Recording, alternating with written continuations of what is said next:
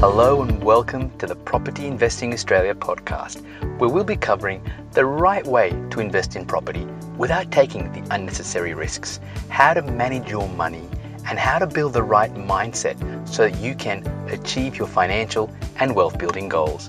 I'm your host, Niro Thambi-Pillay. Are you someone who's thinking about investing in property, but you're just not sure where the best place is to buy? Maybe you're thinking, is now the right time or should I wait, especially with all this talk about interest rates rising? Well, if that's you, then this is the episode for you. Hi, my name's Niro from Investment Rise, and today I want to talk about the one thing that could make property prices fall. And no, I'm not referring to interest rates rising and maybe people defaulting on their mortgage. Not at all. I'll come back to exactly what this one thing is and how it should affect your property investing decisions, because this one factor will not affect the country equally. Some areas will be more at risk than others. Okay, so what I'm going to do here is I'm going to first start off, like I do at the start of every monthly update, by showing you what's happening around the country from a property market perspective, and then I'm going to talk to you about this one factor that could make property prices fall.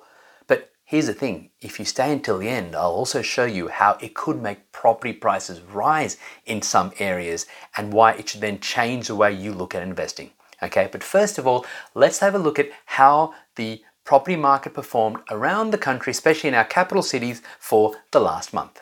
So here we have CoreLogic RP Data Daily Home Value Index, the monthly values, as at the 30th of April 2022. Okay, and if you've seen any past episodes before, you'll know that essentially we have the capital cities on the left here, and then we go through all dwellings, houses and units. Our focus has generally been on houses, so let's have a look at how houses have performed here. Now again, this is only looking at capital cities, okay, but it's a good starting point, okay. Now Sydney in the last month had a drop of 0.1%. Okay, now this is the same drop that it had back in March. Okay, so in the last couple of months it's dropped 0.2%. Okay, and this is on based on the median price point. Okay, so essentially we have a very flat market in Sydney. Okay, Melbourne prices dropped 0.2% after I think last month having 0% rise or fall. So again, both markets, Sydney and Melbourne, our two biggest markets, are roughly acting in parallel, as is pretty common based on our history. Okay, but then we come to Brisbane, 1.7% growth for the last month, and for the 12 months year on year, 32.2% growth, easily our best performing market in the last 12 months. Okay. Then we come to Adelaide, and for the first time, Adelaide's growth has overtaken Brisbane. So for the last several months, Brisbane has been the top performing market and Adelaide has been number 2, okay? But for the month of April, according to the CoreLogic data, Adelaide has slightly overtaken Brisbane, 1.9% growth for the last month in Adelaide versus 1.7% growth in Brisbane. Year on year, Adelaide has had a phenomenal year at 28.4% capital growth, okay, which is still slightly behind Brisbane at 32.2%. Okay, now this is just 1 month's data comparing it to an annual basis, okay? You shouldn't get so granular and go, oh, look, Adelaide has overtaken Brisbane, so if you were thinking about Brisbane before, now you decide to go and buy in Adelaide. No, what it does show you is that there are markets performing very, very differently. And what you can see just from these first 4 rows is that Brisbane and Adelaide are performing very strongly. Sydney and Melbourne are essentially flat. And of course, there are many areas around Sydney and Melbourne that are actually falling slightly as well. Okay.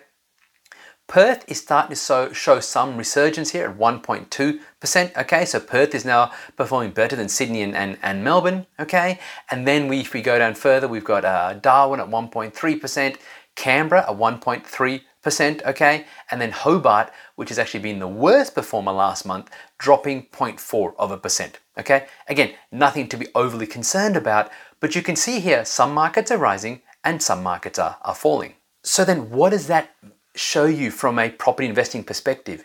It shows you that the Australian property market is not one market, okay? Some markets are rising and some markets are falling. But what is it that's causing these property markets to fall? Okay, well, if you've seen any of my past episodes, you might have an inkling already that it all comes down to supply and demand. And there is no doubt that in our bigger markets, because prices have risen so much and affordability now is becoming more of an issue, demand is starting to fall. And I expect, and we're actually now seeing some evidence of this in the media as well, which is a bit of a surprise to me, I must admit, but it's rare that we actually see something of any value in the media when it comes to property related reporting, okay? But we're certainly starting to see in the media that they're even talking about, the demand falling is what's going to cause property prices to fall, as opposed to people defaulting on their mortgage. Let's have a look at this article. Lower demand, not defaults, to trigger house price falls. This is from the Australian Financial Review on the 28th of April 2022. Lower demand for housing as a result of higher interest rates and tighter lending is more likely to trigger faster and deeper price falls than any widespread mortgage defaults caused by the rising cost of credit, experts say. An increase in the official cash rate would reduce demand for new mortgages and therefore property prices, said Eliza Owen, CoreLogic's head of research.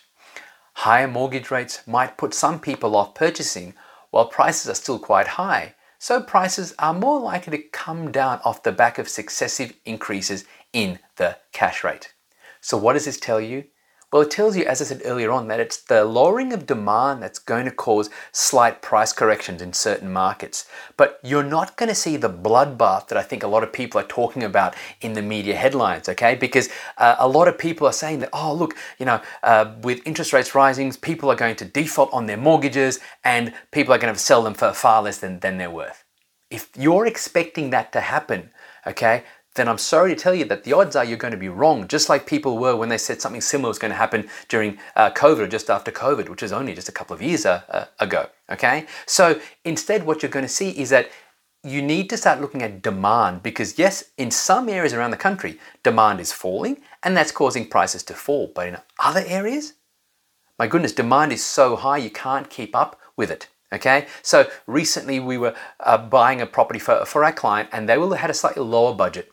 And so we were looking at an area and we found a property that met the client's criteria and it said offers over $389, if I remember correctly. Okay, now I knew it was a hot market and so we offered $419,000. Now you might think, oh my God, how on earth can you offer, 10% or more than 10%, so more than or 40 grand above the asking price? But here's the thing. We still didn't get it. Someone offered more than that and the property obviously went in that case to the highest bidder. Okay, then we had another situation where for one of our clients we were looking at property, the asking price was offers over $619,000. Okay, we went in at $699,000. And guess what? There was a bidder that was higher than us, but because I guess of our negotiation experience, I knew more about the vendor, I asked some good questions, and so I offered some better terms. And therefore I was able to get the property for our client for $699 when others were willing to offer $707,000 and $709,000. Now remember, this is a property which had an asking price of $619,000, offers over $619,000. So what does that tell you? It tells you that there is definitely two types of markets happening in Australia. Markets that are struggling, maybe slightly falling, and some markets that are rising. And it all comes down to the markets where demand is over supply. So as an investor, if you're thinking maybe I should just sit out the market and wait for a while, right? You're probably going to be disappointed because in about 6 months' time, 12 months' time, you're going to start seeing articles in the media about, while Sydney and Melbourne didn't do so well, XYZ area did really well and grew in value. Okay, and you have an opportunity right now to really cash in on those areas and buy in markets that are much cheaper than our bigger markets around Australia, where it's very easy to get your property rented, where rents are even covering the cost of the mortgage, so maybe you're not even out of pocket each and every month. Okay, so you definitely want to focus on demand. Don't try and focus on areas where you think, oh, people have overextended themselves and I'm going to get a bargain. I mean, those are the areas that might be, if that even happens, if there is a lot of mortgage stress and people default on their mortgages, is that the kind of area you really want to buy in from a long-term capital growth perspective?